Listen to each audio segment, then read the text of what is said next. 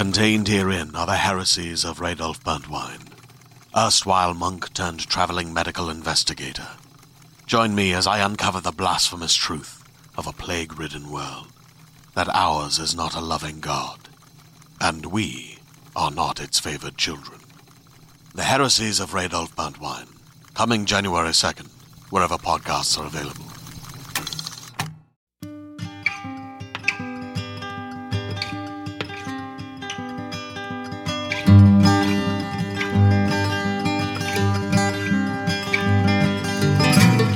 Hello and welcome to the Drabblecast, episode 342. The Drabblecast is a weekly audio fiction magazine that brings strange stories by strange authors to strange listeners, such as yourself. I'm your host, Norm Sherman. This week on the show, The Bad Samaritan, people who should mind their own gosh darn business. You ever try and help an old lady across the street? On the hood of your car? Don't expect any thank yous. Let's dive right in with a 100-word story. This week's 100-word drabble is called DIY Space Repair by forum member Monsieur Mustache. Here goes.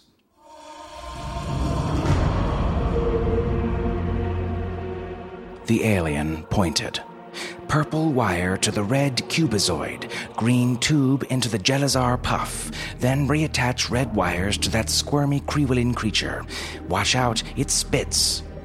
Gart 5BK's spaceship was nearly repaired, no thanks to his injured arms, but to his enslaving device and the hapless Earth native he'd shanghaied. It should be grateful he'd expanded its mind to understand Alnatakian engineering. Already late, he wasted no time blasting off. The Beagle, meanwhile, marveled over her newfound knowledge. Quellitzers, Krewelins, wires, and tubes raced around her brain. Only one thing troubled her. What exactly did purple, red, and green mean?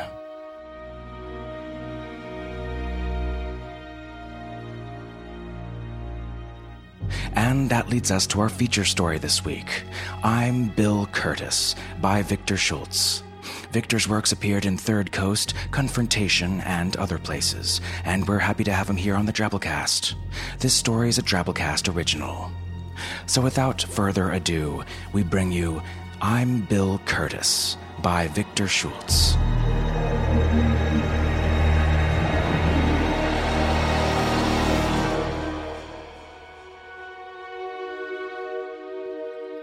Nate had expected the first serial killer. In fact, the first thing he'd said to Kelly once their smoking Ford rolled to a stop on the shoulder was, "This is serial killer country. We're finished." She made scaredy-cat eyes and drew a finger across her throat. "Finished," he enunciated. She'd heard his bake before, something to the effect that certain places, the Wisconsin North Woods, for example, or parts of Appalachia, or in this case, Tornado Alley, were stuffed silly with the dumped, spent corpses of serial killers' labor. The type needed space to operate. So each tree in the North Woods doubled as a headstone, each stalk of corn out here a memorial, and to hike cross-country through such territory was to traipse condemned through the densest kind of cemetery. "Do you want me to have a look?" Kelly said. There'd been a gassy whine from under the hood just a minute before the engine cut. "Just stay here," Nate said, "and lock the doors if anyone pulls over." No headlight shone in either direction of the interstate as he got out of the car. A couple minutes later, after scalding his finger on the shadowy motor metal and wondering how to shoot off a flare, he re-entered. "She's dead. Call a tow truck." And so his vigil for their murderer began. Kelly hung up her cell and told him that a tow truck would be here in half an hour or so. Or so. Or so. Tons could happen during that or so. Nate might have imagined that in 30 minutes they would be fine, sitting talking about getting their dogs out of the kennel when they got back to Chicago. And at 33, at or so, when their kindly tow truck driver got there, they would be going cold and covered in each other's blood, locked in a final embrace. They'd be easy apples for a son of Sam. Instead, Nate's scenarios focused on the appearance of the killer. One time, the killer affixed red and blue lights to his dashboard and approached Nate's driver's side in the guise of a cop.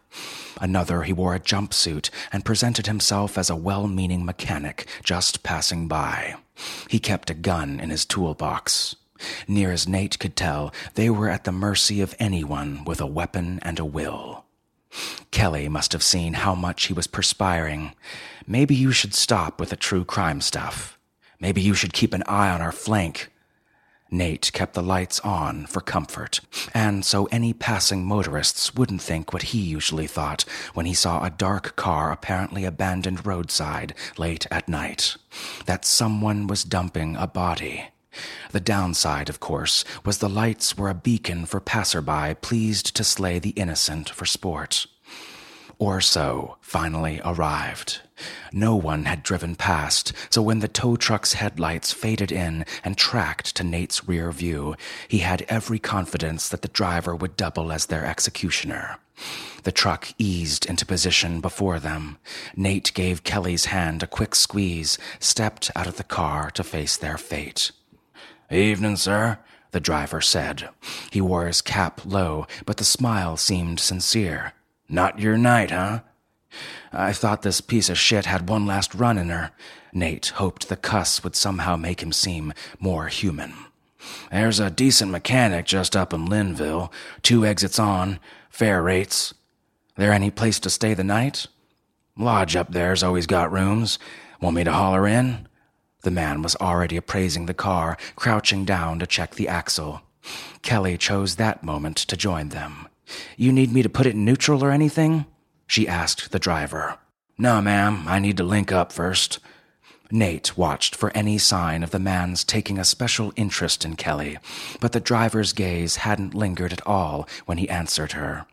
This could have meant that he didn't like strawberry blondes, or felt it was too risky out here in the open, or wasn't even a murderer at all. Nate took it to mean the driver had stalked them for some time and probably knew his prey. He tried to remain loose and alert at once, failing at both. Kelly smiled at him. Soon the wheel lift on the back of the tow truck was hauling up their sedan's front fender. The driver called them over to the open door of his cab. "Just need you to sign here, sir. Then you guys can climb in and we'll be on our way straight off." He turned and handed Nate a clipboard. Nate gave the document only a cursory glance, definitely no more than a second or two, but long enough that he never saw the tire iron hammering into his skull. Short, white, quick pain, then black.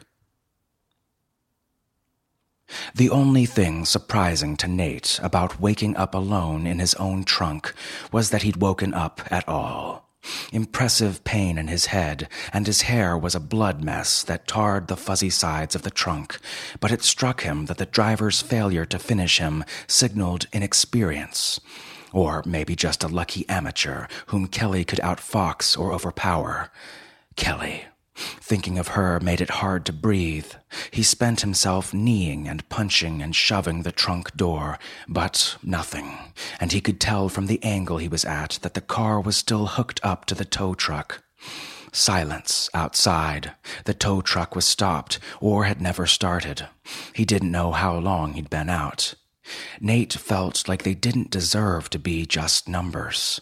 Kelly, for sure, was more than just a number, more than a mid-season episode on some true crime series on TV.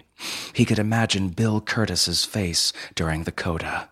"For American justice, I'm Bill Kurtis," said the face. Then roll credits on tow truck murderers nationwide and preview the following week's episode about a beauty queen slain in Oklahoma. Kelly's eyes seeped into Nate's brain unbidden, like a hacked feed, not her actual eyes, but what they were seeing. He tried to blink her out, but couldn't. Her eyes made out stars and cornstalks, and the tow truck driver's face just above her.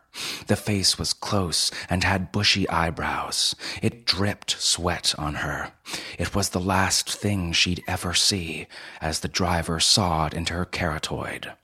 This scenario looped with minor variations. She was in the trunk cab, or a nearby abandoned farmhouse, or barn instead of a field, or garroting, bludgeoning, shooting instead of throat-slitting.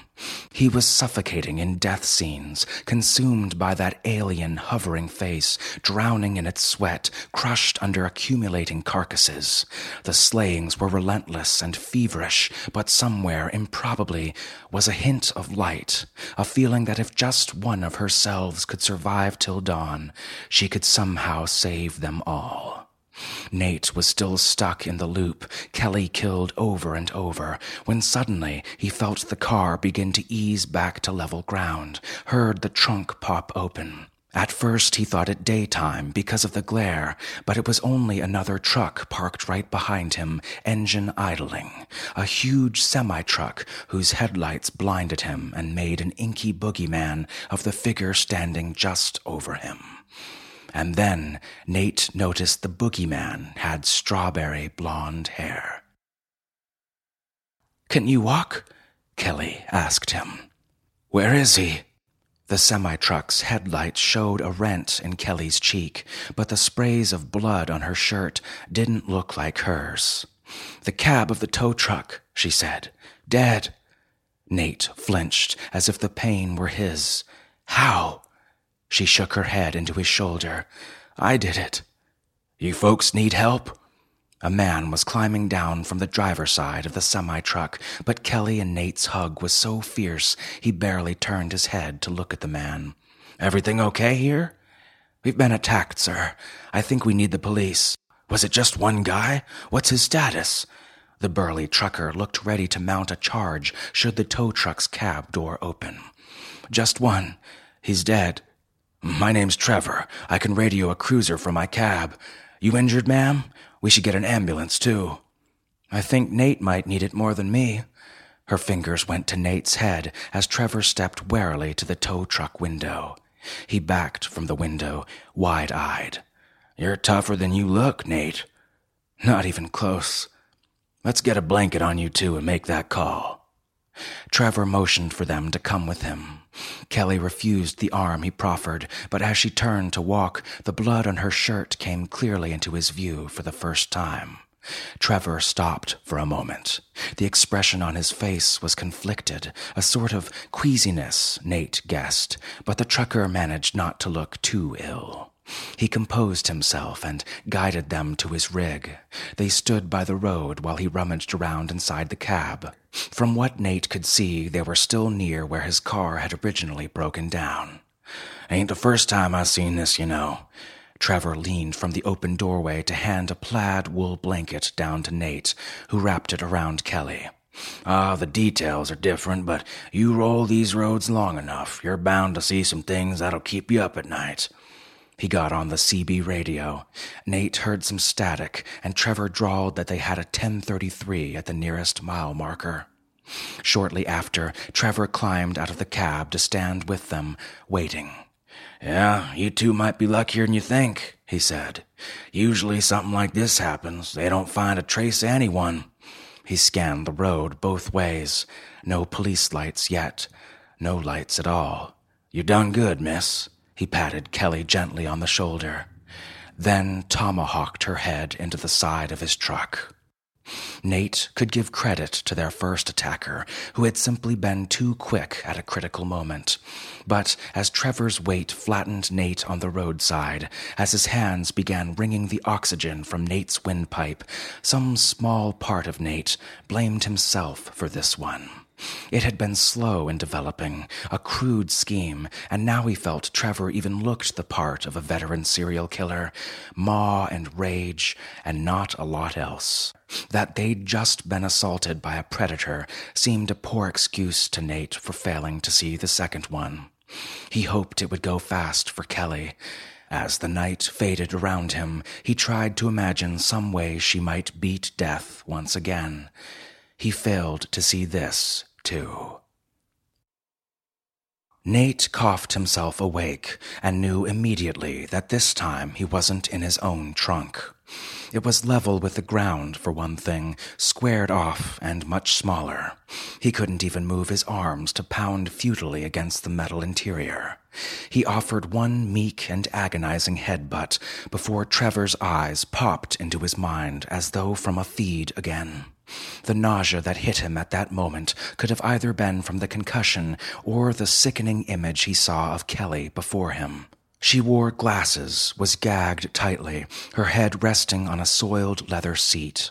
The glasses were impossible. She'd had LASIK the year before and hadn't even brought them on the trip. Her shoulders were bare, her neck purple. In this iteration, he saw through Trevor's eyes as he wrapped her body in plastic and heaved her from the bridge, remembering to poke holes in the wrap so she would sit longer on the riverbed. Then the cycle began again and again as he saw Trevor hide her remains in a decrepit silo. Trevor disposed of her body in a strip mall dumpster. He left her in an old quarry. He dropped her down a mine shaft, down a well, down a roster of graves Nate had seen on TV or read about, places man-made that now seemed as if they'd always been more fit for the secreting of bodies than for industry. Strange thing, every time Trevor dumped her, no matter how deeply he buried her, no matter how much he bundled her up, he always found something missing afterward. Once, with soggy socks and frantic searching, it was his boots. Another time it was his entire truck, the empty highway stretching in both directions as he returned. Finally, Trevor lost his eyes themselves, and Nate saw through the man's eyes as each one blinked out in burgundy, first the left, then the right.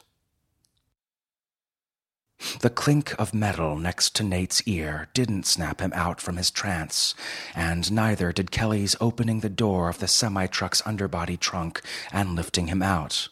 He awoke to see her standing before him with a monstrously bruised face, corn to the horizon, pre-dawn on her shoulder. Immediately, the two were hugs and sobs, all reflex, and Nate lost track of whatever question he'd been trying to splutter out. Huddled in the shadow of the truck's trailer, she apologized for getting blood on him. "It's from his head," she said, as she bowed her own. After a silence, Nate stared toward the tow truck. "My phone. I'll get the police." "I already radioed for help." Kelly was hoarse. "Don't go back in there." He took her up again in a hug of the should-be dead and maneuvered her in a loving shuffle to the semi-truck's passenger side. He draped his gray sweater over her. Its color matched the steel of the trailer. "It will keep you warm," he said. Murmuring something about rest, he persuaded her to sit with her legs bunched against her chest to reduce exposure. "Stop babying," she said, reeking of blood. Her shelled stare wobbled him. The first responder to Kelly's broadcast was no state trooper, but a bespectacled Good Samaritan. He approached, rounded the corner of the trailer, and initially gaped at the couple, but after a second went back to his car for a first aid kit, saying something about help from harm. He started towards them with arms wide and lulling tones that blended with the thrum of his still idling engine. Nate and Kelly looked quickly at each other, and this time they didn't miss their chance. They made a break for the cornfield. They ran free and hard, and morning dew fired from their soles until, as they approached the first rows of corn, Nate managed to glance over his shoulder. As Kelly blazed past him into the corn, he slowed to a stop, staring. In the distance, the Good Samaritan had begun to lope after them, and as Nate looked in awe past the man to the man's vehicle, a white van parked alongside the road, he saw another white van parked behind that one as well, and another one parked behind that, and another one parked behind that one as well. And beyond that, a countless number of white vans parked, each with the lone figure of a driver shadowed in the windshield, waiting his turn. A cavalcade of killers that Nate knew must stretch all the way to the ocean. And seen through the eyes of space, Nate knew they must look like the Great Wall of China, like a traced smile lining the Earth's cheek.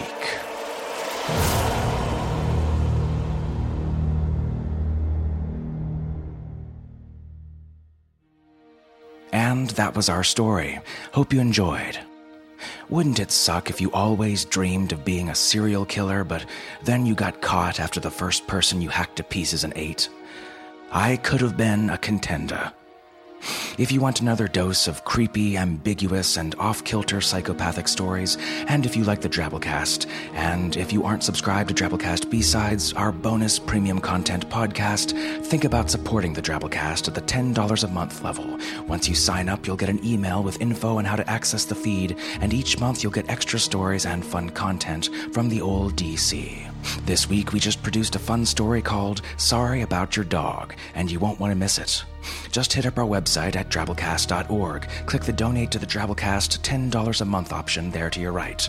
We rely fully on the support of listeners such as yourself to keep this show top-notch and consistent, and we really appreciate your generosity. All right, moving on to our 100-character story winner this week, by first-time winner Nocturnus, with this one here. Don't think of the worms crawling under your skin. No, really, don't. If you think about them, they get hungry and breed.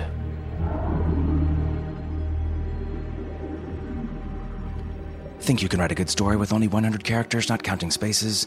Give it a shot. Post in our discussion forums at forums.drabblecast.org. You might be next week's winner. Follow the Drabblecast for the winners early each week at the Drabblecast. All right, folks, that's our show this week. Remember, the Drabblecast is brought to you with a Creative Commons Attribution Non-Commercial No Derivatives license, which means don't change it, don't sell it, but feel free to share it all you like. Special thanks to our episode artist this week, E.C. Ives. The Drabblecast is brought to you by managing editor Nathan Lee, our art director Bo Kyer, with additional help from Nikki Drayden, Tom Baker, David Carvin, and David Steffen. We'll see you next week, weirdos. Until then, this is Norm Sherman, reminding you, rattlesnakes are a lot more dangerous when they're hungry.